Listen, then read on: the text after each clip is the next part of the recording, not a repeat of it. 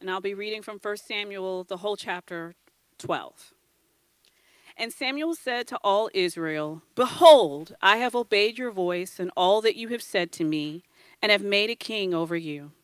And now, behold, the king walks before you, and I am old and gray, and behold, my sons are with you. I have walked before you from my youth until this day. Here I am. Testify against me before the Lord and before his anointed. Whose ox have I taken? Or whose donkey have I taken? Or whom have I defrauded? Whom have I oppressed? Or from whose hand have I taken a bribe to blind my eyes with it? Testify against me, and I will restore it to you." They said, "You have not defrauded us or oppressed us or taken anything from any man's hand." And he said to them, "The Lord is witness against you, and his anointed is witness this day, that you have not found anything in my hand." And they said, "He is witness." And Samuel said to the people, "The Lord is witness, who appointed Moses and Aaron and brought your fathers up out of the land of Egypt. Now therefore stand still, that I may plead with you before the Lord concerning all the righteous deeds of the Lord that he performed for you and for your fathers. When Jacob went into Egypt and the Egyptians oppressed them, then your fathers cried out to the Lord, and the Lord sent Moses and Aaron, who brought your fathers out of Egypt and made them dwell in this place. But they forgot the Lord their God, and he sold them into the hand of Sisera, commander of the army of Hazor, and into the hand of the Philistines, and into the hand of the king of Moab. And they fought against them. And they cried out to the Lord, and said, "We have sinned because we have forsaken the Lord, and have served the Baals and the Ashtoreth. But now deliver us out of the hand of our enemies, that we may serve you." And the Lord sent Jerubbaal and Barak and Jephthah and Samuel, and delivered you out of the hand of your enemies on every side, and you lived in safety. And when you saw that Nahash, the king of the Ammonites, came against you, you said to me, "No, but a king shall reign over us," when the Lord your God was your king. And now, behold the king whom you have chosen, for whom you have asked, behold, the Lord has sent a king over you. If you will fear the Lord and serve him and obey his voice and not rebel against the commandment of the Lord, and if both you and the king who reigns over you will follow the Lord your God, it will be well. But if you will not obey the voice of the Lord, but rebel against the commandment of the Lord, then the hand of the Lord will be against you and your king. Now, therefore, stand still and see this great thing that the Lord will do before your eyes. Is it not wheat harvest today? I will call upon the Lord that he may send thunder and rain, and you shall know and see that your wickedness is great, which you have done in the sight of the Lord, in asking for yourselves a king. So Samuel called upon the Lord, and the Lord sent thunder and rain that day, and all the people greatly feared the Lord and Samuel. And all the people said to Samuel, "Pray for your servant to the Lord your God, that we may not die. For we have added to all our sins this evil, to ask for ourselves a king." And Samuel said to the people, "Do not be afraid. You have done all this evil. You do not turn aside from following the Lord, but serve the Lord with all your heart. And do not turn aside after empty things that cannot profit or deliver, for they are empty. For the Lord will not forsake his people for his great name's sake, because it has pleased the Lord to make you a people for himself. Moreover, as for me, far be it from me that I should sin against the Lord by ceasing to pray for you. And I will instruct you in the way, in the good and the right way. Only fear the Lord and serve him faithfully with all your heart. For consider what great things he has done for you. But if you still do wickedly, you shall be swept away, both you and your king." This is the word of the Lord. Hello, I'm Howard Brown, the pastor here at Christ Central Church. And in the middle of this quarantine and even in some of the loosening of the regulations, it's hard for us to meet. And we have not been able to meet in person, as you can imagine. But we have extended what we have as our first week, which is our Wednesday night teaching, fellowship, discussion time. And we've been doing that on Zoom, and it allows us to meet as a big group and then the plan we have, you're allowed to, we split us up into smaller groups and discuss some of what Pastor Amari, our assistant pastor, has been teaching us. And so we have decided to do third week, which means we're doing Wednesday nights twice a week. And third week is coming up this Wednesday at 6:30. And if you look at the link on our website, you'll be able to get in there and be a part of third week. So don't miss that. I've recognized one of the few times I get to see people, laugh, talk, and hang out. Another one of these times will be after church today in our virtual lobby. Please, after we're done, let's get together, share some of the goodness of God, just look at other folk, be able to see Him and hear from Him in ways we can't in person. Which reminds me of one final thing before I get into the Word today.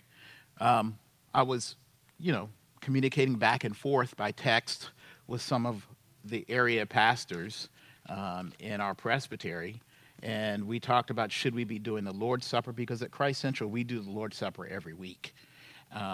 Should we find ways, drive through Lord's Supper, all these sort of things. And I heard something from one of the pastors that really touched me, and I think it's good for you to hear it. They talked about fasting, right? Fasting from the Lord's Supper until they can come together. If we look at Scripture, the Bible says that God calls the fast, right? God calls fast a time when we can't eat, a time we can't do certain things that we typically do. He calls the fast so that the chains, right, the bondage of God's people, the bondage of people in this world can be broken as God's people pray and seek God. It's interesting that during this COVID-19, we're fasting not only from the Lord's Supper, but we're fasting from being able to hang out with each other. I believe God has called a fast for the people of God. That means we need to take the time that we have, that we're not able to be together, and allow that missing, that longing to become a passion to pray, a passion to seek God for others, a passion to pray to God. Hey, God, help come up with a vaccine. Lord, help come up with ways for this virus to end. Lord, help our brothers and sisters who are suffering in the worst ways from this. So let us think of this quarantine as a fast instead of just a quarantine. Just want to pass that on to you, but let's go to the Word of God. Last week, we saw Saul, the new king, defeat the east side enemies, the Ammonites. And everyone is happy, and Samuel, knowing it's time for a transition in office and government from him, a judge, to Saul, a king, calls the people together. Like we saw mentioned at the end of chapter 11 before this one, to renew the kingdom. At this renewal, they'll inaugurate Saul officially as king publicly, do some sacrifices, have some food, reconnect, and celebrate. And everyone is there, all the tribes, and Samuel stands up and says, y'all have Saul now. So I'm stepping down as your political leader, your governmental leader. But I got some things I need to say, which was normal back then. It was an official retirement address. To make sure there was a peaceful transition of leadership. Samuel, the old leader, clears his name, and he assures that he is gracefully bowing out, that he wasn't forced out, that this was not a coup by Saul and his goons, his son's already been gone, and that he is handing the kingdom to Saul in good shape. He didn't steal anything. He didn't take anything he wasn't supposed to take. He's handing it with no debts to collect on. And therefore, and as God, you people and the new king, as my witness, I need you to witness, I am good. I've done good. I'm clear, clean to transition out as Saul, y'all's new king, transitions in. Because I don't want my name, I guess he's saying, all in y'all mouth later, right? Talking about, well, this is happening because it was Samuel who did this, and Samuel did that. Like our politicians do today, right? When something goes wrong, what do? They blame the past administration for everything happening in their administration. And so with a hearty, we good, right? You good from all, Samuel was free to just be a prophet. It's like our own Dr. Fauci, right? An advisor now, right? He not an elected official who doesn't have to worry about politics and the economy or the November election, right? So he precedes Samuel to do what a prophet is free now to do. He becomes God's witness against the people for this "we want a king" thing. That though we might agree that Samuel had been good to them, to move forward though, to be renewed before God, they would have to accept and believe that God had been good to them. That if they were to continue their relationship with the Lord, they would have to repent, admit they're wrong in this whole "we want a king" thing, and turn to a God who had been nothing but good to and for them, and like the old saints used to say, too good to them. Like the Israelites, and in their desire to have a king like the other nations. You and I, right, on more than a few occasions, have wanted more of less than what God has given, right? And offered and called and asked us to be. More of less than God's goodness to us. When that happens, like with God's people, we need a renewal, right? We need a revival when we start living life like that. We need a reawakening, a repentance based, though, on God's goodness being greater than our worst decisions and mistakes. Like Samuel showed the Israelites 3,000 plus years ago, we too must see that God has been too good to us. In three ways I want to explore. He's been too good for us to forget his goodness. Too good. Secondly, to forge our own salvation. And finally, too good to be forsaken by his love. So after clearing his name, Samuel goes on to clear God's name as God's prophet, right? To show how good God has been to his people. And so he calls them to remember, right? And maybe for some of the younger ones in the crowd, to hear about this for the first time, to know, to recount the good deeds of God for them. And in 5 verses 6 through 11, Samuel covers roughly 800 plus years of God being and doing good to his people. When they were nobodies, when they were slaves, when they were oppressed, when they made huge, how can I put it, God should take you out mistakes, right? When they were in danger of losing their promised land and losing their life to bullies, when they almost lost their minds and souls, God was not only powerful and able to save them, Samuel is showing, but faithful to do so every single time.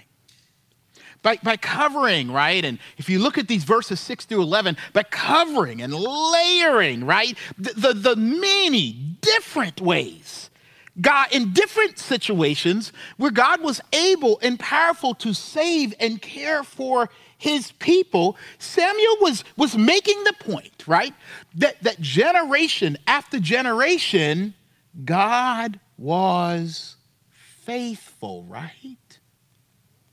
That God had been steady, that he's kept his word and remembered while those who called themselves his people forgot. sometimes. They had God amnesia. They forgot they walked through the middle of the Red Sea. They forgot all these incredible things God had done for them for 800 plus years. For his people and those of us who would be his people, right? God's never quarantined himself from our lives, right? He does not follow a shelter in heaven order, right? He's never masked his love for us, and he never suffered a God recession or down year, right? God has always been faithful to his people. Thinking about Mother's Day last week, so I remembered my mama, and I think about my own wife, the mother of our family. God sounds a lot like mama, doesn't he? You know, as mama, right? The only one who did not and could not possibly be out of it, whatever it is, ever, right? Or in it for herself ever, right? Completely. Or taking a break sometimes. Even last Mother's Day, Kelly was trying to make everyone feel okay and show grace and mercy about how we were trying to celebrate her. Even on Mother's Day, mama got to be mama, right? And it reminds me of a gospel song from the 70s by Sister Pastor Evangelist Shirley Caesar. Right? She's all of those things, right? She's a pastor, has a church right here in North Carolina, y'all. And she's one of my all-time favorite. Well, I shouldn't say sister, I should say mother, right? She's a mother now. In one song I remember from those commercials that came out, remember those commercials in the 70s and 80s for those of you who are old enough? And they would offer these gospel record collections. It was like a playlist on vinyl. And as the commercial was going, they would show pictures in the background changing for each song. And then the names of the songs would roll up the screen. And they would say something like, I remember this one, if you order now, right? Like they're going to change the record, right? In the meantime, right? But if you order now, we will include Sister Shirley Caesar's song, No Charge. Y'all remember that? I remember this commercial. And not only would we sing it when the commercial came on, we didn't know what we were singing. It was just a commercial. But then I knew because my mama would sing it to me when she thought I was being entitled or ungrateful. Some of y'all remember it.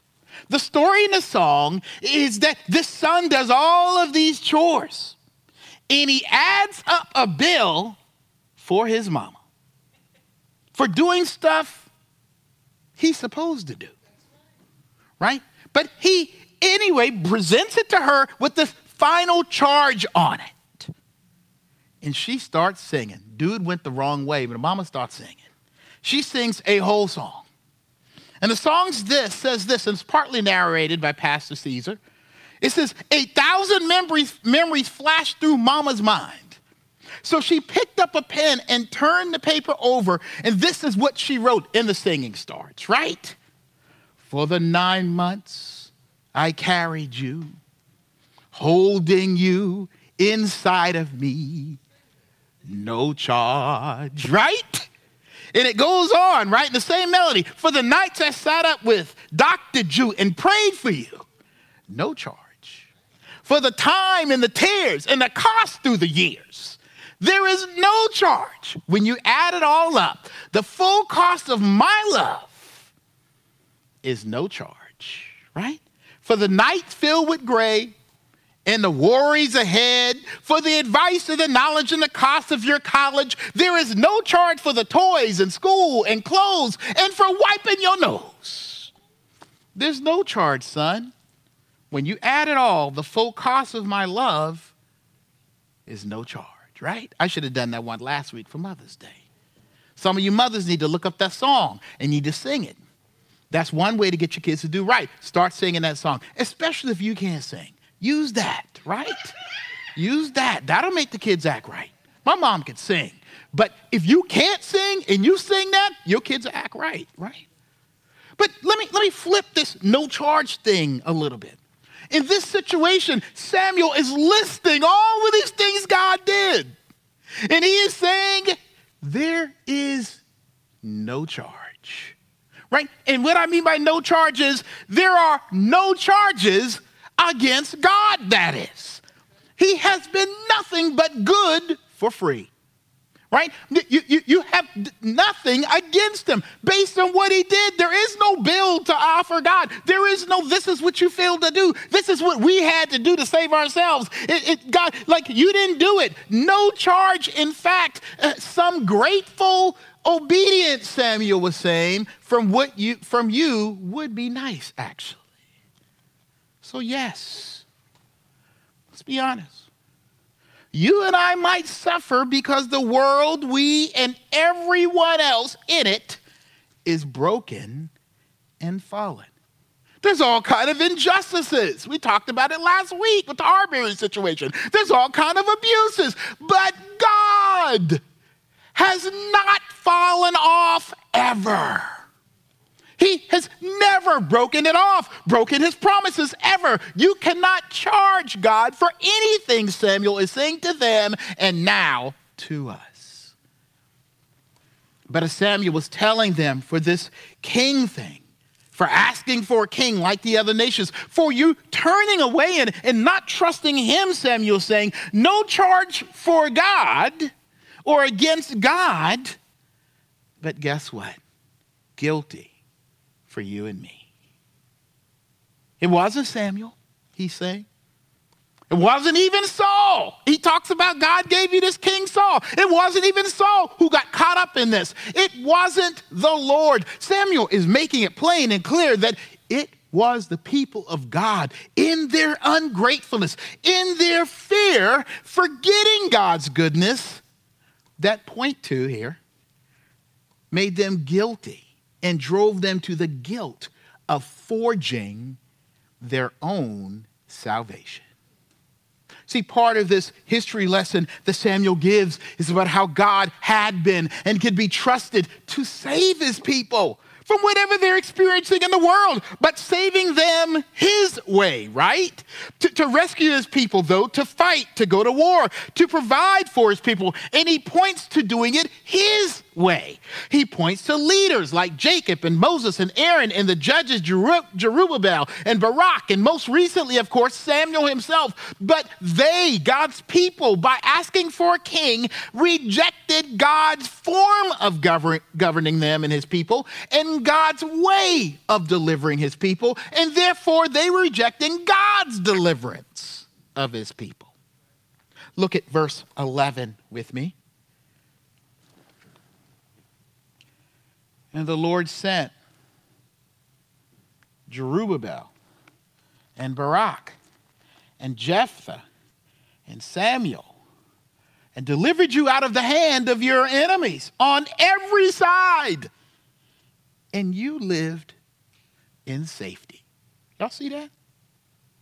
And when you saw that Nahash, the king of Ammonites, came against you, you said to me, no, we ain't safe, right? But a king shall reign over us when the Lord your God was your king.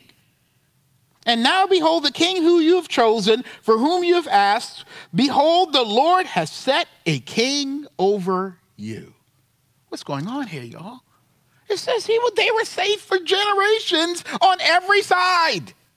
So now King Nahash comes up in the Ammonites in chapter 11, and we'll get back to that. But there was something about King Nahash and the Ammonites that scared them and made them afraid in a whole new way. Right?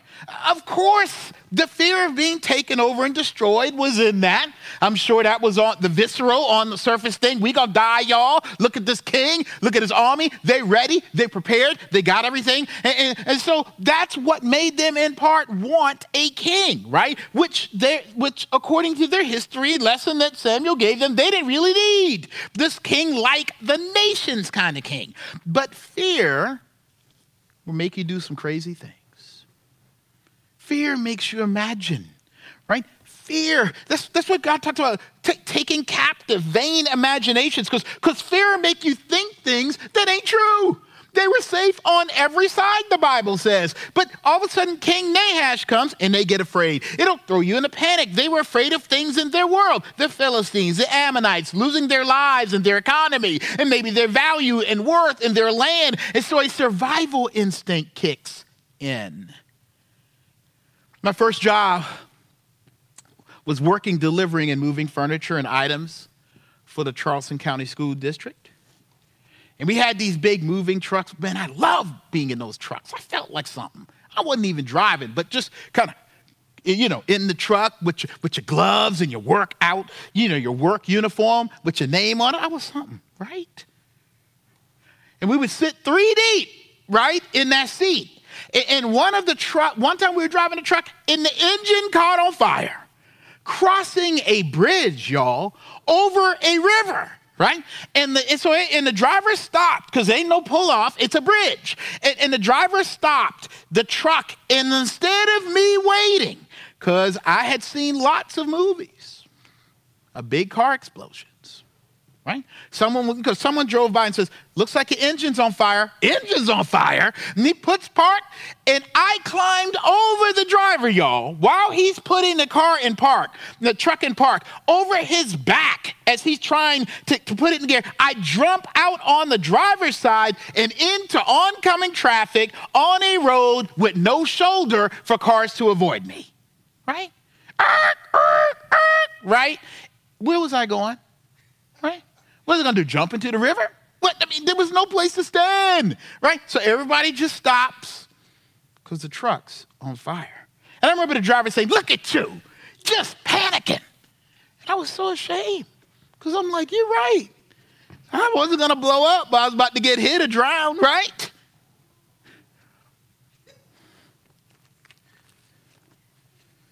I panicked and my behavior showed that I was afraid. Nahash scared the you-know-what out of God's people, right? So much that they thought, God can't save us, right? We better do whatever it takes to save ourselves right now. They panicked. They crawled over God's faithfulness. They crawled over the story and ran into more danger. See, we act and live afraid too, don't we? We build and hide and shelter and run away and duck into our relationships, some of us, into our responsibilities. Sometimes we use our jobs to be that buffer, a place to hide, a place to fix our fears externally and internally. Our fears, our rejection and shame and past abuses, all the stuff that creates this story in our mind and all sorts of things that are terrorizing our lives on the outside and from the inside make us afraid and do some crazy things. But that is not the only and primary fear going on here. Because like those many things in our lives, sometimes it makes us so afraid we doubt God is real. We forget. We don't remember the God we even say we believe in. But there's another fear going on beyond primary phobic fear. Look at verse 14. It says here, if you will fear the Lord and serve him and obey his voice and not rebel against the command of the Lord. And if both you and the king who reigns over you will follow the Lord your God, it will be well. Now, this is a good verse, right? This is about the fear of the Lord. But this fear here about the Lord is used as a foil, right? To show the kind of fear they had, not only in the face of danger from King Nahash, but this was the kind of fear they were showing towards King Nahash. That's why it said that you want a king like the other nations instead of God being your king. You see, this fear here, which is now about the Lord in verse 14, it means awe and reverence. Now hold that in your mind. I believe that kind of fear, the awe and reverence, is the fear they had for King Nahash and not God. Remember what happened in chapter 11? the Jabesh Gileadites were willing and wanting, when they were being sieged by King Nahash, to give themselves and their city to King Nahash as a commonwealth. So when we look at verse 14, if you will follow me, if you obey me, if you will do what I command you, what they were saying is, we will fear King Nahash like that, and we'll do what he says, and he can command us, and we will obey him, right? Which would make him their king. Then they would have had that mediator, right? That protector, that buffer against all that was hard and evil outside and within their community and hearts. So they wanted what Nahash was, right? They were in awe and reverence of what he represented, what he looked like, powerful, leader, winner. They had reverence and respect and were jealous for what the other nations, like in King Nahash, had, and having a king like him instead of the awe and reverence in the way their God was king. The limited TV series on Michael Jordan, The Last Dance, has been a real hit, right? But you know what? It revealed how much other teams and fans of other teams feared Michael Jordan. Not only because he could rip off 50 on you real quick, 50 plus, if you pushed him, and embarrass your best players if challenged, but he sold out stadiums all over the country. You right? And it says this: we revere the man we fear. Right?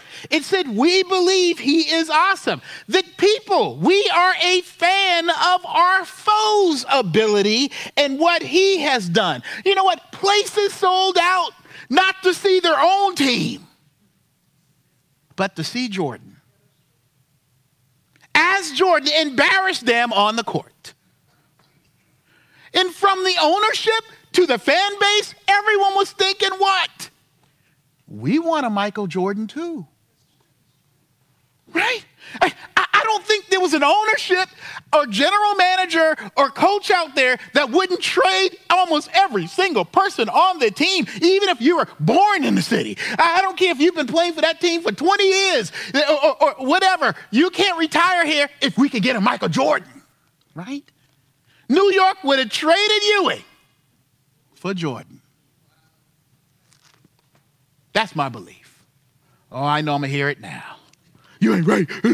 Yeah, Spike Lee, he would have taken Jordan, not only for the commercial, but for the New York Knicks. Trust me. They would have traded almost everything they stood for to have their enemy. Now, I think the only team that wouldn't have traded for him might be the Detroit Pistons, right? So we can be winners. The problem is Israel had something better in the Lord their God. But they had forgotten. They got so starstruck and afraid that their dynasty was over. Struck by what was going on, they got blind and panicked like some of us, right? Some of us, right? Some of us have started looking for love outside of our marriages, right? Our money is less than proper in ways, and it affects our hearts, right? We're stingy or risky, or there are some of us who look with jealousy at what it appears another culture or another race, or another family, or another economic bracket has. Or we look towards our politics and leaders, and we are jealous of the success and how it makes them live above the fears and over their fears, and might help us maybe escape what we're running from, and finally get to where we want to be, like them, like that, like who and what we imagine sometimes ourselves to be. Some of us are looking at the past, what our parents wanted us to be, safe and secure and happy. We are in awe at the stability while at the same time fearing the uncontrollable and unknown. We are in awe of the athlete at school, some of us. Or the popular at high school and middle school, maybe the cool crew, right? I remember, you think it's amazing how they dress and look and they act and live so fearlessly and confidently. Well, like I was when I was a middle schooler or high schooler, I was shaking in my boots, fearing rejection, trying to keep up, dying for acceptance somewhere, right? And every kid's thought it, I know. When your mama says get off, or your daddy says get off that PlayStation, get off that computer, or get out, get in the house, get off that bike, get off that court, come in and put the trash out, right? I remember I thought it, right? Man, so-and-so mama don't make them do that, right? I remember my friends, they had so much freedom. Oh my gosh, especially my friends who just had one family member in there, right? Where mom and dad were gone a lot, right? I had a friend, his dad lived all the way in California. He could do anything he wanted. And I was jealous that his dad wasn't around like mine because my dad was always on me. See what kind of crazy jealousy? His dad would send him stuff, bikes and gold chains and all kind of stuff at Christmas. And my dad, he wouldn't give me a gold chain. You don't need no gold chain. That's for grown people, right? When you get a job, you can get a gold chain. No. And this fear factor of awe and scared has got us wide open and twisted, y'all. In all areas of our lives, doing what shouldn't be done to get by, but with what won't and can't save us, to give us what we are in awe of and save us from what we are afraid of. Look again at verse 13, and it says, "And now behold the king you have chosen," Samuel says, "for whom you have asked for. Behold, the Lord has set a king over you.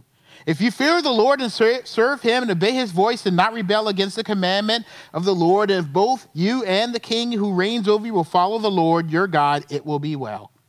But if you will not obey the voice of the Lord, but rebel against the commandment of the Lord, then the hand of the Lord will be against you and your king. Now therefore stand still and see this great thing that the Lord will do before your eyes. It is not wheat harvest today. I will call upon the Lord." I'm sorry, is it not wheat harvest today? Because it was wheat harvest time, right? "I will call upon the Lord," Samuel says, "that he may send thunder and rain. And you shall know and see that your wickedness is great, which you've done in the sight of the Lord, and asking for yourselves a king." So Samuel called upon the Lord, and the Lord sent thunder and rain that day. And all the people greatly feared the Lord and Samuel. Y'all see that? And all the people said to Samuel, "Pray for your servants to the Lord your God, that we may not die. For we have added to all our sins this evil, to ask for ourselves a king." Just so you know, for it to rain in the wheat harvesting season was unheard of. It don't rain that time of year, right? That's why you could eat, and things were in a cycle. You went in there, no rain, you can get your wheat in, you're good, right? It didn't rain in those months. And the fear of losing the crops was all in their minds, I'm sure, when it started raining, right? But do you see the point here? God is showing them and us. Because remember, he was saying it in the context of them having a king, and God actually gave them what they wanted. God is showing them and us that even with your well-designed and forged plan, like having a king to secure and fix your fears, ultimately, whatever you've planned to save yourself will still, that you and I will still need what? Something bigger and better than you can forge. I don't care what your life got. You will always need someone and something more awesome than you have ever or could ever be or expect or do for yourself to handle what life will bring. Samuel's point, you will still need the Lord to save you. It's almost like God is saying, and bringing this storm at this time, okay, you can have your king, but he will not and cannot. And I won't let him do what only I can do for you. God wants us and them to know that even on the surface, like Saul's appearance, it looks like things are good economically, socially, aesthetically, like the seasons here, right? It's wheat season, right? Wheat harvest season. You are beautiful and fit and put together, especially if you are his people. Let me let you know, God will not say that. God wants you to know it will not save you, and God is too good to let you and me think that it will. And sometimes, like he did back then in bringing a storm in a good time, right? The harvest time, when it shouldn't be storming during the wheat harvest, God may rain on your parade. He may storm on your life at the most inconvenient time. And the storms that come, God is saying in your life, you will not be able to endure without me, especially if you're my people. You and I, if we are honest, have seen, and now, especially now, together, are experiencing a storm in the wheat harvest time, ain't we? I mean, think about how a virus has stormed and rained in the middle of an economy that was doing all right, on somebody's retirement, on somebody's graduation, on somebody's prom, on all kinds of stuff. I mean, think about it. Think we're in the wheat harvest as a country, right? We are the United States. We're free. That happens over there in those countries, right? We vacation in the summer. We don't shelter. I'm going to the beach. I'm going to force people to open it up, right? We vacation in the summer. We're smart. We have unlimited resources and brilliance and resilience. Really, God is asking? And now we have to answer and witness to the fact that God is the only one who we should fear. He's the only one who saves. And beyond COVID-19, anything you and I will or can forge or have forged to make us happy or secure and safe under the sun without looking to God's faithfulness, let me tell you what it is. It is unsheltered from the storms that God alone can bring in judgment. And it is unsheltered from storms that God alone can save us from. All the mental and internal and family and financial and personal and sense of worth and histories of abuse and sorrow and pain and personality disorders and marriages and lives you live and the way you switch and wear cover-ups to who you are and the feelings of rejection and all that stuff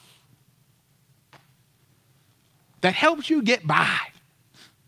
That's brought a harvest to your life. Like having a king for the Israelites. God is letting us know he is too good to us and for us to forge a salvation and hope for ourselves that will ultimately not save us from what we fear, and it will not deliver to us what he longs for us to have. And it is why Samuel says this in verse 14. Fear the Lord. You can't live life the way you were called to as a human being on your own without him. And then, look at the show. He comes back and says this after he does this crazy storm and the people get afraid and say, we sorry, we didn't do right. He says this in verse 20. Now you saw what he said, fear the Lord, right? Now look at verse 20. And Samuel said to the people, do not be afraid. You see that? Fear the Lord. Then he says, do not be afraid. You have done all this evil, yet do not turn aside from following the Lord, but serve the Lord with all your heart. You see that? Wait, right? Fear the Lord. Turn back to him, repent, live right. Then do not fear the Lord, right? And then later in this chapter, he says, go back to fearing the Lord. Here's what Samuel is saying. Yes, you have made a huge mistake in desiring, insisting on, and expecting a king from God, because you were more in awe and fear of the world and how people live life outside of God than you were of all the goodness and power of God. And so God put a king over them. He gave them what they wanted, but that would mean life under those consequences, right? The consequences of having Saul as king. But it would not, hear me, this discipline that they would get with Saul being their king would not be at the cost of being forsaken by God. That yes, you need to be in awe of how God will save you despite your sinful fears. And not fear, hear me, do not be afraid in your repentance, right? In turning to the God who's already turned to you, do not fear being rejected and returned by God because you have been sinful.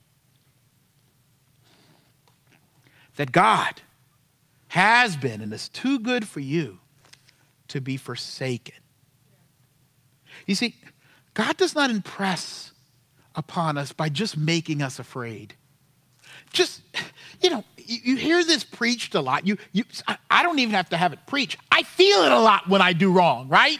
That I'm kind of scared of his divine muscle bringing storms in my life, because look what happened to the people. And so we live afraid, waiting for the other shoe to fall.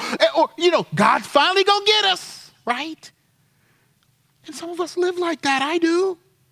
Sometimes I'm running around. I don't repent because I'm living in fear. I'm trying to outrun the fear. So there's a sense in which fearing God's judgment and condemnation and shame more than we fear the forgiveness and love he is offering us will actually lead us to continue living apart from him. You see, the other gods and kings would just shake people. They would just manipulate people like King Nahash into following and being afraid. They would make people afraid that if you didn't do right, that God, their God and king would leave you, right? They would forsake you or condemn you or destroy you. But God impresses on more than the mind and the fears that are in our bodies, right? That are in our souls, that are in our world. The Lord impresses the heart. Look at verse 14 and 15 again. If you will fear the Lord and serve him and obey his voice and not rebel against the commandment of the Lord, and if both you and the king who reigns over you will follow the Lord your God, it will be well. But if you do not obey the voice of the Lord, but rebel against his commandment, the commandment of the Lord, then the hand of the Lord will be against you and your king. Right? So back to what I was saying. A lot of gods and kings can demand and scare and enslave for obedience and behavior change, or else. See, that's what they would have gotten under King Nahash, right? At least King Nahash would have been like, if you don't obey me, if you don't fear me, if you don't have awe and reverence of me, if you don't bow down when I walk by, you're done. Right? That was a fear they could have, and this is what God is saying. But look how the word of God through Samuel shapes this thing. Verse 20, and Samuel said to the people, do not be afraid. You have done all this evil, yet do not turn aside from following the Lord, but serve the Lord with all your heart. And do not turn aside after empty things that cannot profit or deliver, for they are empty. For the Lord will not forsake his people. Right? Do you see that? For his great name's sake, because it has pleased the Lord to make you a people for himself. Moreover, as for me, far be it from me that I should sin against the Lord by ceasing to pray for you. I will instruct you in the good and the right way. Only fear the Lord and serve him faithfully with all your heart. For consider what great things he has done for you. But if you still do wickedly, you shall be swept away, both you and your king. Do you see the difference? God is seeking to impress and change something in a way only God as king is willing and wanting to do. Listen carefully. He wants to change and gain our hearts. He wants us to obey, serve, and follow him and repent based on love between him and his people. The reason Samuel says, do not be afraid. God wants us to follow, obey, fear, and have awe on him because of his affection for us, not phobic fear. That's why Samuel comes back and says, fear, but do not be afraid. In other words, God impresses us by not forsaking us as and when we deserve it, not keeping or staying with us only when we have earned it. You know, like a bad toxic relationship some of us have been in, where you have to act right and feel forced to do things or else the person will leave or abuse you. God is like the greatest husband or wife you could ever marry, right? It is for better or for worse. Verse 25 says, right, that when it talks about being swept away, it's saying if for the disobedience, right? For the disobedient, if they don't obey, they'll be swept away. Swept away is a term in the Bible used by God to describe how he judges and separates out those who do not belong to him. The reason Samuel says, don't be afraid, is that they have given God, and God had every reason to sweep them away. But the history, y'all, of their relationship with God showed differently. Discipline like a good parent, yes, but swept away was for those who weren't his. But for those who were his, living in the fear of being swept away because they've done wrong, he is saying, do not be afraid. I am the Lord who redeems. I am the Lord who called you to be my people. I am the Lord who saves and loves. I am the Lord who does not forsake. Every other king will forsake you. Every other king will leave you. Every other king will condemn you. I am the Lord, your God, the king who will never forsake you, no matter how bad your sins are. Turn to me. This is like, for him to say, be not afraid, is like a pre-Jesus on earth announcement and proclamation of the good news of a good God. That while we and they were yet sinners, God saved us from being swept away and in fact held on to us in his love, in his arms. When the sweeping was being done, he made sure we didn't get swept with it. That while the wages of sin and self-security and finding a king, a rule other than God is death, being swept away. But the gift of God, what God is offering and extending and has given his people, is eternal life through him by grace. God wants us to know that he has been too good to us for us to be forsaken. That he's been so good to us that when we have forsaken him, he has been too good to us to forsake you and me, his people. That with a God like that, we need not fear anything in us or in this life. If God has not forsaken us for turning away from him, he will not forsake us when things are turned against us, so that we can stand and live and act in awe of his love, unafraid of our shame and guilt, which means by the grace of God, we need not stand in awe and fear of anything else before and instead of him. This is Samuel's farewell speech as their ruler. But understand, the story of Samuel, as the book suggests, continues. Because Samuel steps into, as we stated, a different role as prophet and priest and no longer judge. And the people of God realize that they need that with a king. They say, Samuel, don't leave us. And Samuel says, I wouldn't sin before God by leaving you without me being there to give you the word of God, without me being there to intercede for you and your king. And what's going on? Samuel is giving himself as the mediator and message of the good news of God's salvation. You see, Samuel is saying, in me, the good news and message of God's grace for you will not depart. That you need more than just a king. You need someone who is a king, a prophet, and a priest. Because an earthly king will only leave us fearful and shame and failure, failing and burden.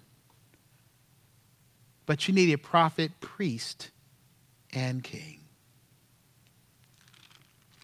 who will pray for us, who will mediate for us, who, yes, will destroy our enemies.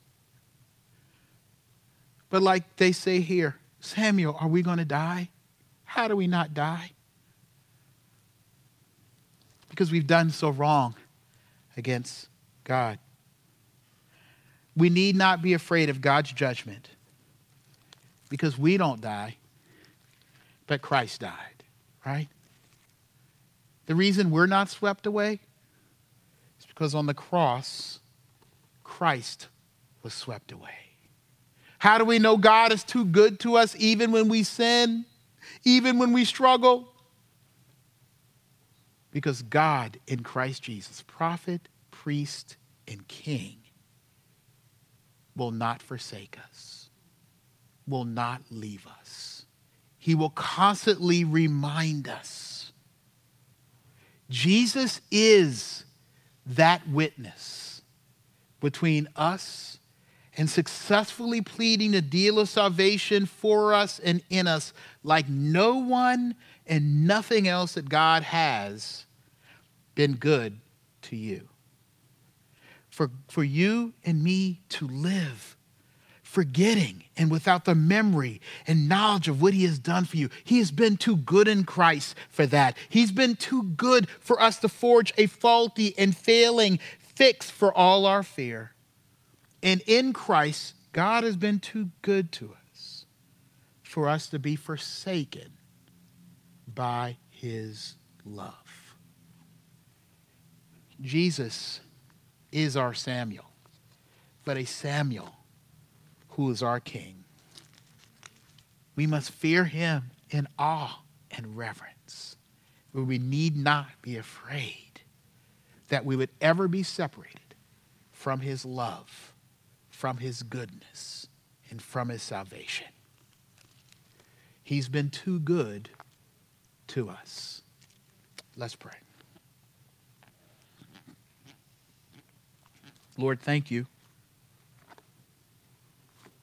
We've tried so many other things to save us.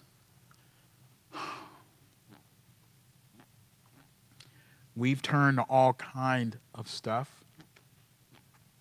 We've let ourselves be taken by all kind of sinful things, all kind of ways, all kind of relationships, all kind of religious activity, because we're afraid. We're afraid of shame. We're afraid of condemnation. But Lord Jesus, because you came and took it all on you, as we turn and repent to you, we need not be afraid of being swept away. We need you, prophet, priest, and King Jesus. Lord, we got a lot of consequences in our lives. We do have a bunch of small K kings in our lives. And there's a lot of scars in us. There's still a lot of bondage in us. Lord Jesus, as we come to you, we need not fear that you will crush us because of it. But we have every hope that you will save us, that you will secure us, that you will not forsake us as the people you love. Lord, We're tired of walking around with condemnation and shame. Lord, I pray that you would discipline us. I pray that you would make us tired of carrying our own burden. Lord, I pray that maybe you would rain on the thing that has been given us so much harvest in our lives, so that we would turn to you, a place of no shame and no condemnation, but of power over everything. Lord, I pray for our people and people in the middle of this COVID-19 crisis. Lord, it's a storm we didn't expect. Out of nowhere. I pray that it would make people have fear and awe and wonder of you, and then run to a place where they need not be afraid whether they live or die. Because either here or there, you'll hold us, and you'll have us, and you'll save us. Please work through us, we pray, in Jesus' name. Amen.